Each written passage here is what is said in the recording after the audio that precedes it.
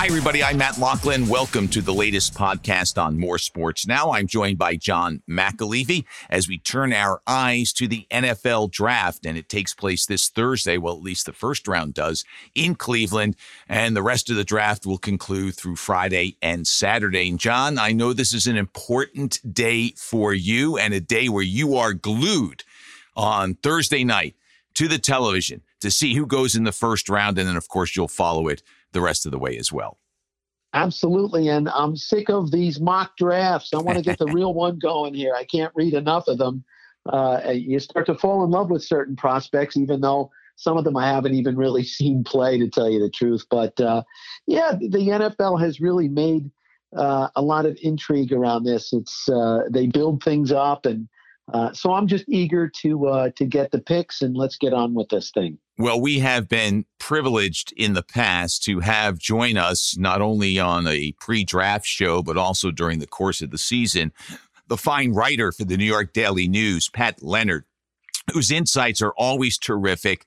He gives you great information. He is a must follow, and hopefully all our listeners read him in the New York Daily News. We're very pleased to welcome Pat Leonard to the show. Before we bring him on for a discussion about this upcoming draft, what the Jets and Giants might do, what to look for around the league, let's take a short time out as we welcome our sponsor, LG Insurance.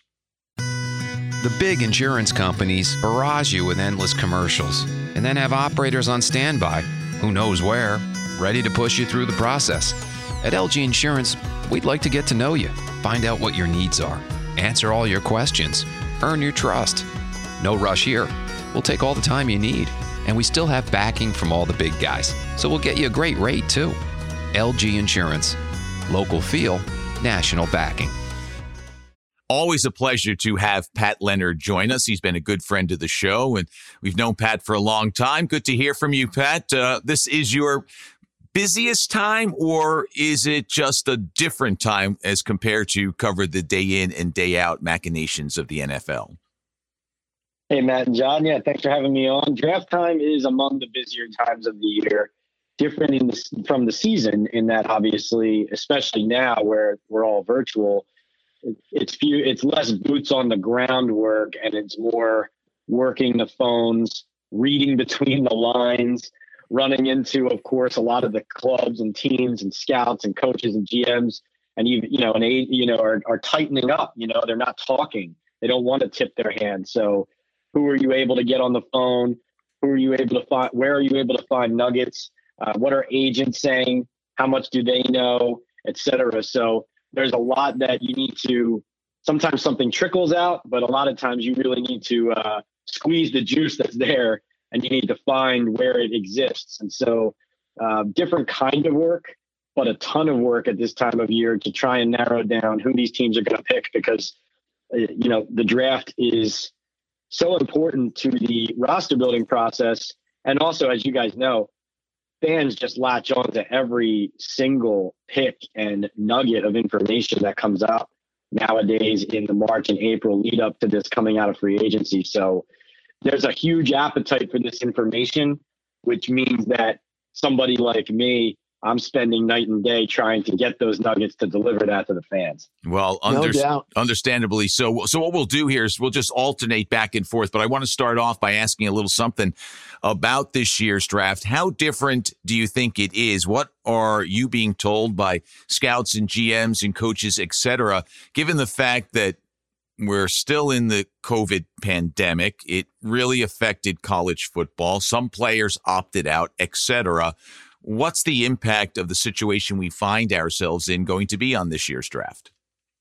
It's dramatic. Anybody who tells you otherwise is either not talking to enough people or just not aware really of how steep the difference is between this draft process and previous years. I would say there's three major areas that turn this draft into something different than it's been in the past. One is the opt-outs. There are players in this draft who are extremely talented, but who haven't played football in either a year or 18 months or 2 years, depending on injuries and what their individual situation is.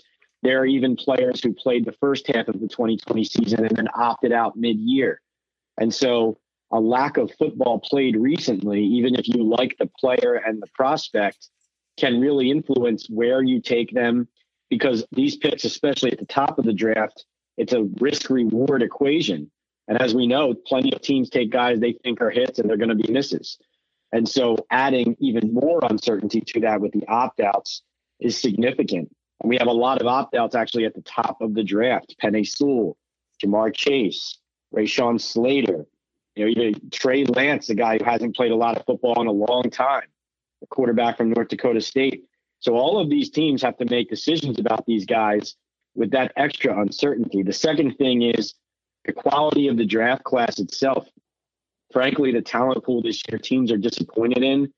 I know Scott Fitterer, the Panthers GM, I think he said they have 16 players with first-round grades. That's only half of the 32 picks that are going to go in that first round. I know I've talked to teams who have similar numbers, even fewer numbers than that. That's going to dictate how the draft happens, whether teams feel comfortable trading out or not. There might not be a player they see even worth the number 20 overall pick. That's certainly a factor. Like, for example, just the defensive tackle class teams believe is putrid, and not a knock on any of these kids individually, but just talking about top to bottom talent, there's just not a ton of talent that they feel can make a difference on these rosters. And so you're going to see a lot of teams, especially in the back of the first round and throughout the draft, trying to trade out, trade back, and acquire more picks for the 2022 draft. And part of the reason they're going to want those picks is the third and final point I would make is the absence of in-person scouting. Chris Pettit, the Giants director of college scouting, talked about this last week in the lead up to the draft. They've been able to do a lot of their normal scouting process, evaluating tape. They've even gotten to the pro days, but they haven't had enough in-person time with these guys. And that's not just they haven't been able to host them at their facilities. It's also, even if they were able to pull them aside at these pro days, they got limited amount of time. Thankfully, there were some showcase games like the Senior Bowl where they did get in front of them in person. You're going to see that probably have a large impact on how comfortable a team feels with players. Probably going to see a ton of Senior Bowl guys taken, or just more certainty around those prospects. But they don't have that. They can't reach out and touch them, as Dave Gettleman says. They had 5 Zoom interviews allowed per player with these prospects. But you guys know, you can only replicate the in-person aspect of the scouting process so much. And so that scares teams, frankly, especially guys with character flags or something that you want to see in person that you can't see enough on tape. And I would add that is why it's significant, gentlemen. When we looked at these pro days televised nationally, it was significant when a coach or a GM took his time to go somewhere in person, even more so than in previous years, because it meant that he was doing the extra homework and going out of his way to get in person with guys that he needed that extra evaluation on. That could be, like in the Giants case, for example, Joe Judge only went to 2 in person. He went to Penn State, where Micah Parsons and Jason Owa were the headliners, and he went to Miami, where Jalen Phillips and Gregory Rousseau, the pass rushers, were. Now, Phillips and Parsons are both players who have some of those flags off the field. Parsons, some immaturity. Phillips he's quit football before the injuries. Is football really his passion? So it doesn't necessarily mean that the coach or the GM is there and they're drafting him, but it does reflect that they really needed to go above and beyond to acquire the information they need to really make an informed decision on these guys. Wow, that's a mouthful. That's a lot to really take into account. So in some ways, some of these GMs might have an excuse as to why maybe the guy that they picked isn't so good. They could say, hey, we really didn't get our hands on this guy. And so I can see some guys falling back on that. But before we dive headlong into the Giants and what they are going to do, let's start at the top. I think pretty much it's a foregone conclusion that Trevor Lawrence and Zach Wilson will be the first 2 players off the board. And then at number 3, do we really think that the San Francisco 49ers moved heaven and earth to move up to number 3 to take Mac Jones? I mean, is that going to be the decision at 3? And if not, does Justin Fields work his way in there? How about Trey Lance, who, as you said, has played, very little football? over the last couple of years, or do they pull a stunner? I've seen in a couple places where maybe Kyle Pitts is the choice at number 3. Take your hat on now, and your NFL 49ers hat, and make that decision at number 3. Right now, I think they're taking Mac Jones. I know Trey Lance is somebody they're considering too. They could surprise everybody, like you said, and go Fields or Pitts. My best information from people, and again, the Niners, like a lot of teams, are being very tight-lipped, so nobody knows for sure. But if you're asking me, I think they take Mac Jones. The primary reason, not only they like the player, I think that the idea that they would keep Jimmy Garoppolo around, I think is nonsense. I think they made this trade up because Kyle Shanahan is tired of Garoppolo getting hurt. He's not getting the job done for them. They were there in the Super Bowl. He missed a big throw down the field to Emmanuel Sanders. I think Mac Jones is the guy at 3 who he feels that is not only the best prospect there, but also is the most ready to plug in. And I think they'll trade Jimmy Garoppolo. I don't see Jimmy Garoppolo playing the game for the Niners this year. So that's my primary answer there. The only thing I would say about the top 2 picks, I totally agree with you on Lawrence and Zach Wilson. This is a point I would just raise, and I'm not saying Wilson's going to be a bust. I just find it very interesting. When is the last time a quarterback was a sure thing as the number 2 pick? Like, undeniable, everyone agrees. You have to take him. You can't take anyone above him. Yeah. But he didn't challenge the number 1 quarterback. I think that's very unusual to me. Again, I'm not saying it means he's a bust. I would just say that if a guy is good enough to be the lock at number 2, he should be good enough to challenge the number 1 pick, but we'll see. We'll see. And the fact that the Jets, had that, they could be the destination for Trevor Lawrence. If, listen, you don't want to go out and lose, but you were looking at the next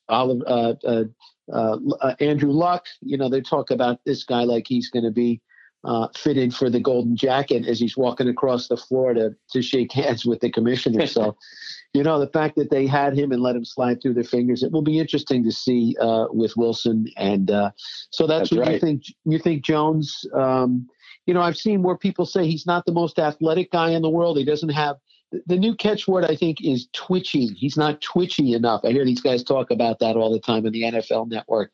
But he did have an embarrassment of riches to throw to down in Alabama with a great offensive line, but he makes all the throws. And then somebody said, hey, listen, Tom Brady's not the most athletic and twitchy guy, and Drew Brees is not in that mold either. So that a lot of people do see Jones as the safe bet to go at that position. So I definitely see where you're coming from there. Yeah, they like his accuracy and they like his pocket movement, his presence. I agree with you. One thing I think, this isn't scientific at all, but Devontae Smith winning the Heisman Trophy. Usually if a team throws the ball really well and scores through the air, it's like 99% of the time the MVP has to be the quarterback. He's the guy who delivers the ball to everybody. He's the one responsible for all the points, no matter who's catching it. I think the fact that Smith wins the award over the guy throwing all these passes to him, I think is reflective, in my opinion, of who the most special player on that offense was, and the fact that it wasn't the QB. Yep. Well, it appears that Joe Douglas has other thoughts, and we'll see whether or not he's playing it coy, but it does appear as if the Jets are going to go with Zach Wilson. In your latest mock draft, and I think it's your 3rd version, you had 4 quarterbacks going in the first 4 picks, with Trevor Lawrence first and Zach Wilson second, Mac Jones third, and Trey Lance going 4th. No Justin Fields. What has happened to this guy from the end of the Ohio State season when he barely threw an interception? He was as accurate as could be, strong arm guy, and he has dropped. I mean, he won't drop out of the first round, I don't think. You never know as the draft goes on. But what happened to this guy? That's a great question, Matt. Honestly, I'm not saying I would take Mac Jones at 3 over Fields. I mean, I would not do that. But that's just what I think the Niners will do. Yeah, sure. With Atlanta's pick at 4, I know you didn't ask me about that specifically, but they could take Justin Fields. I still expect Justin Fields to go in the top 10. And I think that whether it's somebody trading up to another pick or whether it's Atlanta taking him at 4, I still think he'll go there. To be honest with you, I think that people overthink this evaluation process.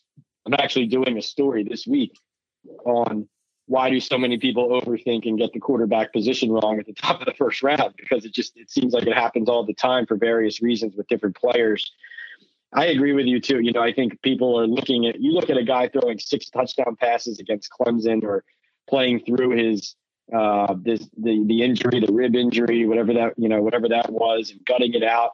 You see toughness, you see athleticism, you see moxie, and you see what all these coaches love, which is upside. The fact that he can get better. So, you can't knock the character. I know people have mentioned, it's been mentioned in the media, this idea that he's not the first guy in, last guy out. But I'll just say this to you guys. I haven't tweeted this or written this or anything, and I'm not mocking anybody's physique, but when Mac Jones stands there with his shirt off and Justin Fields takes his shirt off and stands there, you're going to tell me Justin Fields is the one of those two who doesn't work hard enough? So, I would say that when I look at him as a prospect, and I look at him as how he's worked at his craft, on his body, at the work that he's put in, I really think it is unfair to suggest that he would not be worth a high pick in this draft in the quarterback-driven league. So what's happened to him? I think some teams have gone crazy, and they're going to regret it. That's what I think's happened. How about the whole epilepsy thing? I know he came out with that. Is that something that was well known beforehand, or is that something that just surfaced within the last couple of weeks? That was just 3 or 4 days prior to us talking right now. Yeah. I have to be honest with you. I still don't know why that came out. Yeah. Because it certainly wasn't portrayed as any knock. It was just this idea that, listen, it almost, maybe it was him and his team trying to head off that if it came out and that one of the evaluations revealed this, them just heading off that, listen, this is not an issue at all. I did think that was a little strange that it came out. I have not heard from anybody that was an issue since that was even reported. So I do not consider that linked to any reason why a team would not take it. Yeah. Pat, as we know, drafts are really fluid. So teams have to be nimble and be able to adjust, because somebody that you think might not be there will be there. And so you kind of have to move yourself on the fly. That said, can you rank for us, as far as the New York Football Giants are concerned, which position do they really want to see their top guy on the board still available at number 11? What's the one that they need to really fill, that they're not going to, try and shoehorn somebody in that's out of the blue? Receiver. But what I love about the Giants' position in this draft is that, the best play, when teams say they're going to take the best player available, sometimes you just roll your eyes because it sounds like such a cliche. And a lot of times it's just the best player available at positions they need. But in the Giants' case here, they can really and would be comfortable going receiver on offense, corner on defense, linebacker or pass rusher on defense at 11, and getting a player that they feel can contribute right away and be worth the number 11 pick. So those are the positions I would tell you, receiver, corner, linebacker / pass rusher. I don't think they're going to address offensive line there. I think part of the reason is that the top 2 will be gone already anyway, Sewell and Rashawn Slater. If one of them unexpectedly falls to 11, perhaps that changes the equation. Yeah. But I don't see the board falling that way. So the positions I listed to you is my answer. Yeah. And I know that, they brought in Kenny Golladay. He's a big receiver, and that's going to really help Daniel Jones out. And then we've mentioned Devontae Smith already. But Jalen Waddle could be on the board. Do you think, have they tipped their hand as to which one of those two they would prefer? And if they do go with a receiver at that spot, then listen, all eyes now turn to Danny Dimes and say, hey, pal, in year 3, this is on you. You now have an embarrassment of riches. So how about throwing the ball to the same colored jersey you're wearing next year? Right, exactly. Right? No, and you're hitting the nail right on the head, which is, yes, they signed Kenny Galladay, but just because they addressed receiver already in free agency, if you're really prioritizing Daniel Jones, your offense, scoring points finally like a modern offense, and giving this quarterback every chance to succeed and show he's the guy, maybe you quote unquote need a different position more, whatever, but taking a receiver is the way that you do all those things for Daniel Jones and in Jason Garrett's offense. And look, as far as Devontae Smith versus Jalen Waddle, both of these guys are explosive. I think, at least when I talk to people around the league, I'm not just talking about the Giants, but teams, other teams too, they all love both of these players. There are a handful of people who might say, and who you talk to, who say they're concerned about Devontae Smith getting off the line. But by and large, these are two players I don't think a lot of evaluators are overthinking. I think the way the board is going to fall, in my opinion, one of these players is going to get taken ahead of the Giants, and one of them might be available.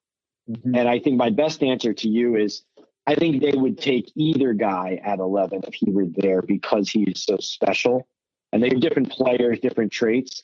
But I would consider either player in the mix for them at 11 if he's there, along with the other positions I mentioned, simply because they would both help them and they both have traits that the Giants' other skilled players don't have. He's Pat Leonard of the New York Daily News. I hope you're enjoying his insights to the draft. We have more with Pat after this brief timeout. The big insurance companies barrage you with endless commercials and then have operators on standby, who knows where, ready to push you through the process. At LG Insurance, we'd like to get to know you, find out what your needs are, answer all your questions, earn your trust. No rush here. We'll take all the time you need. And we still have backing from all the big guys, so we'll get you a great rate too. LG Insurance. Local feel, national backing. I want to move to the other team in the New York area, and I don't say that in a negative way, but let's talk a little bit about the Jets, who have 2 first-round picks. They have 6 picks in the first 4 rounds, 10 overall, and maybe in a draft year where the talent evaluators think it's not a deep pool, that might not be a bonus. But Joe Douglas has said, look, you get starters in those first 3 rounds. And so, yes, Thursday night will be important, but as the draft goes on, the picks they make will be equally important as they try to, just rebuild from the ashes. That's for sure. So what do they do with that second first-round pick, do you think? Do they keep it in play for themselves? Do they hope that someone else is sitting there and they get itchy feet and say, there's a guy we really like and he slipped and we love him and let's make a move? Do the Jets just say, look, this is full-on rebuild. That's the way it is when you haven't been in the playoffs for 10 years and you're 2-14. We got a new coach, all that sort of stuff. And they just pick whatever's available throughout this draft. Yeah, the 2 names that ring loudest in my ears with the Jets there are Greg Newsome from Northwestern, the corner, and Tevin Jenkins, the offensive tackle from Oklahoma State. 2 positions that they need players. They could use players, and they like both of those 2 players. They need everything. Let's be honest. I mean, just about everything. Let's be honest. Well said. Well said. If there's a long snapper available in the 6th round, they might take him too, just because they need everything, it seems. Right. Yeah. Even a guy like Michigan's Kwity Paye, who I don't think is going to last to their pick, but, a player like that who can get to the quarterback, whatever, I could see him also that kind of player being a target too. Look, I like what you said, though, in the question about them possibly charging up to get a player if they see him falling. This goes back to what I was telling you about what teams think of not only this draft class, but the first round.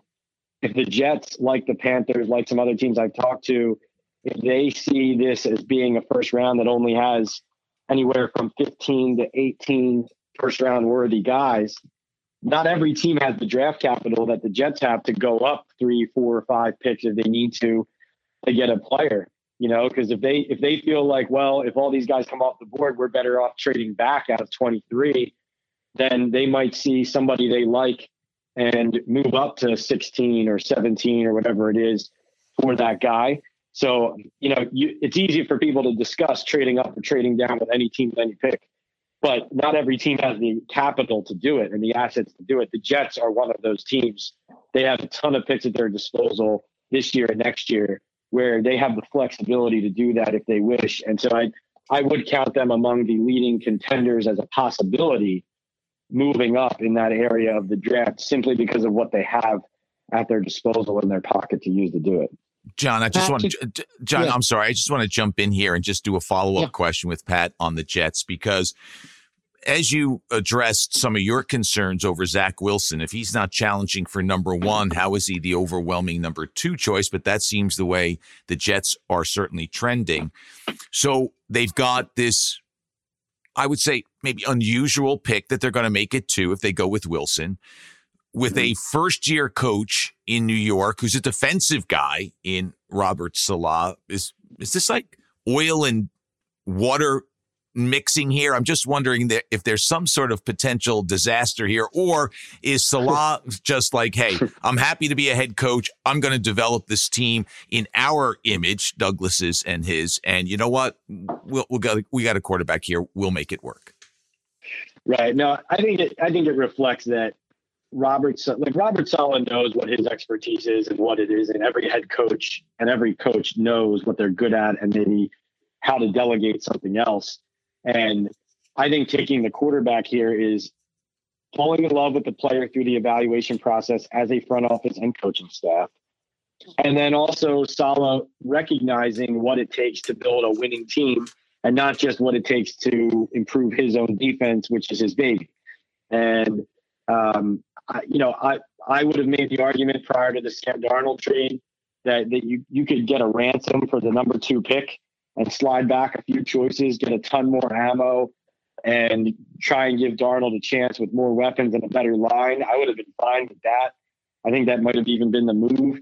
But this is true every year. If you love a quarterback, if you look at a guy and you are 100% sure that you would make this pick 10 out of 10 times at number 2, then you do it. Because if you think he's the franchise QB, that's what matters most. And, Mike LaFleur is a factor here. The offensive coordinator comes from San Francisco. I know I and a lot of other people believe, I think the Jets thought maybe Darnold would end up being a really good fit in what LaFleur brought from the Shanahan offense in San Fran. But I think that's somebody who Saleh knows very well, is close with from their time in San Fran, known each other a long time. And, he's certainly also leaning on not only the opinion of Joe Douglas, but also the opinion of his offensive coordinator, who he has hired really to install a system that LaFleur knows in and out, and to be the Jets version of Kyle Shanahan, so to speak, on the offensive end. Pat, to quote the great Al Davis, the other quarterback must go down, and he must go down hard. I can't do it in his Brooklyn, New York accent, but that was something that the Giants had trouble with last year. At times they needed GPS to find the opposing quarterback. We know that Leonard Williams led them with 11.5 sacks. And then the next 2 sack leaders, Dexter Lawrence and Kyler Fackrell, had 4. And knowing that the Giants are building a really good secondary, they brought in Adoree Jackson now to go along with James Bradbury. They've got some good safeties and Peppers and Ryan and McKinney. And so that's looking pretty good. Will that sort of maybe force their hand? I know you mentioned the name Kwity Paye earlier. Is that going to come into, sight at 11, that they might want to not force a defensive end? I know in your latest mock, you had them taking Jalen Phillips, but getting to the quarterback. I mean, you can't win in the NFL if you can't at least pressure the opposing quarterback more often than not, which has been a trouble spot for the Giants. So is that something that's weighing heavy on their minds as well? Certainly. That is certainly a position. I would say this: they're going to take somebody who rushes the passer in this draft. Mm-hmm. Whether it's at 11, it could be, it might not be. They're going to take someone who rushes the passer in this draft for all the reasons you just articulated. What you saw watching the Giants last season and for the last several years and what they need there, you are right. We should let you make the pick, honestly, because that was exactly on the dot. The reason I mocked Jalen Phillips there to the Giants was because, listen, what I know now, from talking to teams around the league, I can tell you at this moment, I do not expect Jalen Phillips to be selected in the top of the first round. However, he is a top 5 talent. He is, if you turn on his tape, I mean, he's got strong hands. He's tossing linemen off their spot and blasting into the backfield to stop the run. He's chasing running backs down 20 yards down the field, terrorizing the quarterback. So he would be, if the Giants felt comfortable with, and not just the Giants, but any of these teams in the top 10, if they felt comfortable with Jalen Phillips' off-field history, and that is 3 diagnosed concussions that led him to retire in 2018 when he was at UCLA, other injuries, including multiple wrist surgeries a few years ago after an accident, and also the idea that, and I know Dane Brugler mentioned this in his Monster Beast scouting report, but NFL scouts saying that football is not his number one passion, music is. And he is, he's passionate about music. He actually, when he quit football, I believe he was taking some music classes at a local community college before he decided to give football another try. So long story short, the Giants and other teams would have to be comfortable with those things and believe this guy's in it for the long haul and feel comfortable with the medical to take him. And so if they did, and we'll find out on draft night what all these teams think, but if they felt comfortable with that, he's the kind of player who would make 100% sense for them and for a lot of these other teams. If they don't feel comfortable with that, and like I said, I doubt that he's going to go in the top half of the first round. Kwity Paye is another guy to watch. That's a clean prospect, a guy who's more like what you see, what you get.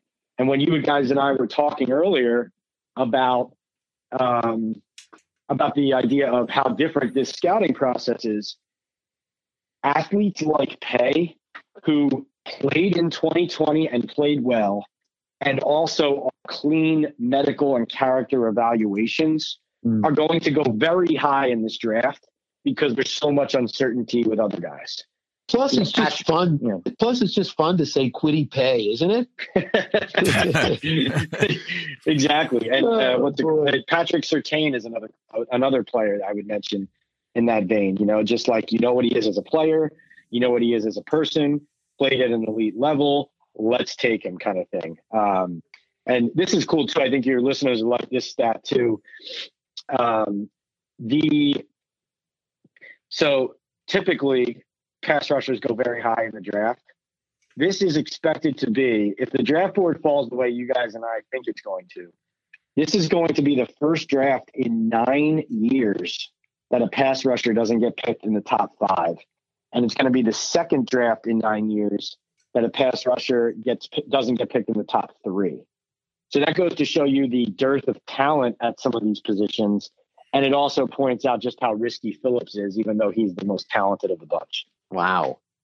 Yeah, interesting note there, Pat, for sure. One last one from me before I hand it over to John and we start to wrap things up here. And thanks again for your time in this busy period. Really appreciate your insights as always. By the way, just a side note, when I was reading a little bit about Jalen Phillips and that music connection, you know who I thought about, and I'm showing my age, but I don't know if you guys remember defensive lineman for the Cincinnati Bengals, Mike Reed. He played about 5 years in the league. He was a Pro Bowler back in the 70s. Now, I was just a pup. Listen, I'm not that old.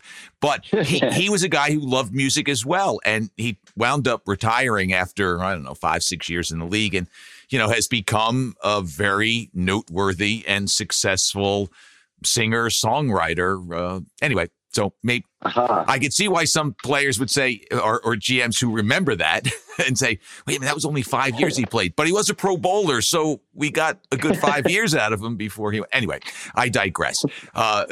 Multiple interests shouldn't dissuade someone from picking a player if they think he's got the talent. That being said, I'm not going to be in that seat. So my last question, Pat, as I ramble on about the music football connections is, Is there a surprise out there? As we move through the first round into the weekend, is there anybody moving up? Is there any team making some noise that at this point, as we record this show on a Monday morning, you tell our listeners, keep an eye on this? What should we look for? Well, I think Phillips is the most interesting prospect to me, because I think somebody is going to take him and take the risk on what they think is the best pass rusher here. I do think that a sixth quarterback is going to go in the first round. I don't know, maybe Kyle Trask from Florida could be the guy. I think there's so much focus on the top 5 in the top 10. I think, I think you have to look for that. Maybe it's somebody else, but Trask is a guy I wouldn't be surprised gets taken in the back of the first. Let me think. Landon Dickerson, Alabama, a player who has a ton of injury history, but teams love him. The Alabama connection is going to be strong in the first round again. Christian Barmore is a player who's going higher than people think. I wanted to jam in when we talked pass rush in our last question too. Micah Parsons, even though he's an inside linebacker, when we're talking Giants at 11, and we're also talking the draft in general, even though he's an interior linebacker, he has pass rush ability. So when we mention the Giants at 11 and whether they take a pass rusher, don't just look at Kwity Paye, Jalen Phillips, and these guys. Micah Parsons, if they take him at 11, that would be a pass rush pick as much as it's a defensive pick because of his ability rushing. And then as far as other surprises, this might be the year finally that the Packers give Aaron Rodgers a first round wide receiver in the back end of the first. Elijah Moore from Ole Miss is a guy his name has really gotten hot. And Najee Harris is a little bit of it's kind of uncertain here how high he'll go, but could Miami take him with their second pick in the first round? He's a player who, in a draft without a lot of certainty, a lot of teams like. And then another pass rusher, I would say, who people aren't talking about enough, who is going to go higher than they think, is Joe Tryon from Washington. A dude who looks like an absolute statue when he's standing on the field. One of those people makes you do a double take when you're walking across the quad, when you're in college. He's a guy who's going to go much higher than people realize as well. Pat, last one from me is the New England Patriots are in, a crazy time right now. They have been used to hoisting the Super Bowl trophy each year just to sort of stay in shape. They lift that over their head. And now their quarterback is gone. Tom Brady's gone. He's in Tampa, and he is hoisting the trophy again. Yeah, how did that work out? Right. And so, Cam is not the answer, it doesn't seem. And so it's sitting at 15. They had a very aggressive free agency period, bringing in a couple of tight ends. They went after a lot of different folks. And now people are saying that maybe Bill Belichick is going to look to perhaps even he might move up. So if someone like a Justin Fields starts to slide, do you see the Patriots getting aggressive? That's question number one. And then question number two, how about some Golden Domers? I know they're close to your heart. Other than Jeremiah Owusu-Koramoah, do you see any more Notre Damers getting chosen and chosen highly this year? I think Liam Eichenberg, the left tackle who could play tackle or guard when he jumps to the league, I think he could get taken in the first round. A little bit unpredictable in the back of the first there, but I do think that teams like him a lot. They view him as versatile. They view him as rock solid, something that's a predictable skill set to project to the pro level. So if Notre Dame has a second first rounder, I think you're going to see Eichenberg go. The Patriots, as far as trading up, I'll believe it when I see it. I'm sure you guys feel the same way. Right. I think it helps. One thing I've heard, the Lions apparently really want to trade back out of the seventh pick if they can get a good price. And I think that any interest or reported interest or rumor that the Patriots are coming up maybe helps their market for that pick. That could be partially why you're still hearing that. I guess it's possible the Patriots could surprise everybody and do it. I still think it's more likely they do not trade up. Maybe if a guy falls, they take one. But, do they stay in the veteran market? If the Niners trade Jimmy Garoppolo, does he go back to New England with Belichick, who traded him originally to San Fran for a second? That could be something to watch. I think it's more likely that the Patriots at that pick in the middle of the first, the group of Kwity Paye, Owusu Koramoah. I don't know if Zaven Collins is going to go as high as the mid-teens. Jamin Davis, the Kentucky linebacker, those are all players. Maybe even a Joe Tryon. But those are all guys to watch for them. Well, Pat, as Ian Hunter in his album from the 70s, as I show my age once again, entitled You're Never Alone with a Schizophrenic, he had a song, Cleveland Rocks, and it will be rocking this week, Thursday through Saturday with the NFL draft. And Pat, your information rocks as well. Thanks so much for giving us so much of your time. Great information. Looking forward to your reporting the rest of this week and then through the draft, as it's an exciting time for NFL fans. Thanks so much. You got it. This is a lot of fun. And, let's unpack what they did here and what the 2021 season is going to look like down the road here. Perfect. Pat, thanks. Absolutely. Thank you, Pat. John, one of the many things I love about having Pat on the show is this. He doesn't give you one-word answers. He gives you depth. You can see he's done his work, and that's certainly not unexpected. He's a premier writer working for a premier publication. But I love it because when you're done speaking with him, you really have an idea of what these teams are thinking and what might transpire.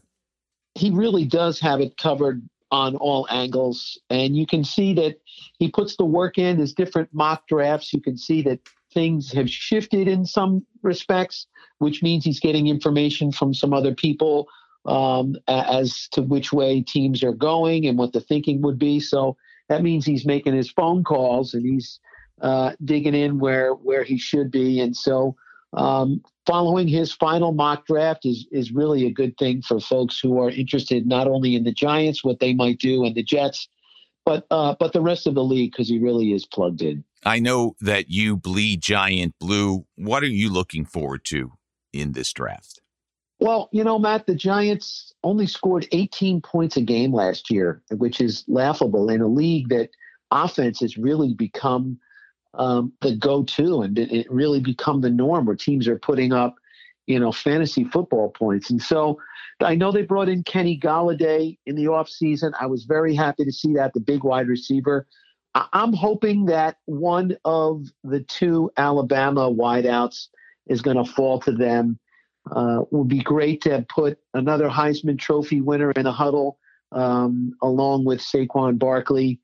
If Devontae Smith falls or Jalen Waddle, I know a lot of people think that, he could be the next real, ultimate weapon where you can run the jet sweeps with him and send him deep. And so then at that point, if you do bring in someone like that, all eyes really do turn to Daniel Jones, because they're going to tell him, all right, you went from having nothing to a kitchen full of goodies for you to at your disposal. So now it's time to really step up. And then at that point, you hold your breath that the offensive line is going to do their job. They give him some time to get the ball out to these wideouts. So that would be my pick if I could get a wide receiver. If not, I'd really like to see one of the tackles. I know Sewell will not be there, but Slater could be a guy. And then you really build up front where you hope Andrew Thomas takes the leap in year two. Matt Peart, the pick from Connecticut, hopefully he's going to start to show some dividends, and then maybe you could plug a Slater up in the middle, and then you really have an offensive line with to work with. So those would be the areas that I'm looking. Well, we will see what Dave Gettleman, the general manager of the Giants, and his team of experts do. We'll watch, of course, to see what Jets general manager Joe Douglas does, and our eyes will be on the rest of the league as well. The NFL draft is an awesome experience, and it will be a lot of fun to see who gets picked, whose dreams are realized, whose hearts are broken, and then what the future holds for these young men who are being drafted into the National Football League. Special thanks again to Pat Leonard of the New York Daily News for joining us on this show, and thank you to our listeners for your company. For John McAleavey, I'm Matt Loughlin. Thanks so much for listening. We'll see you again soon. Bye-bye.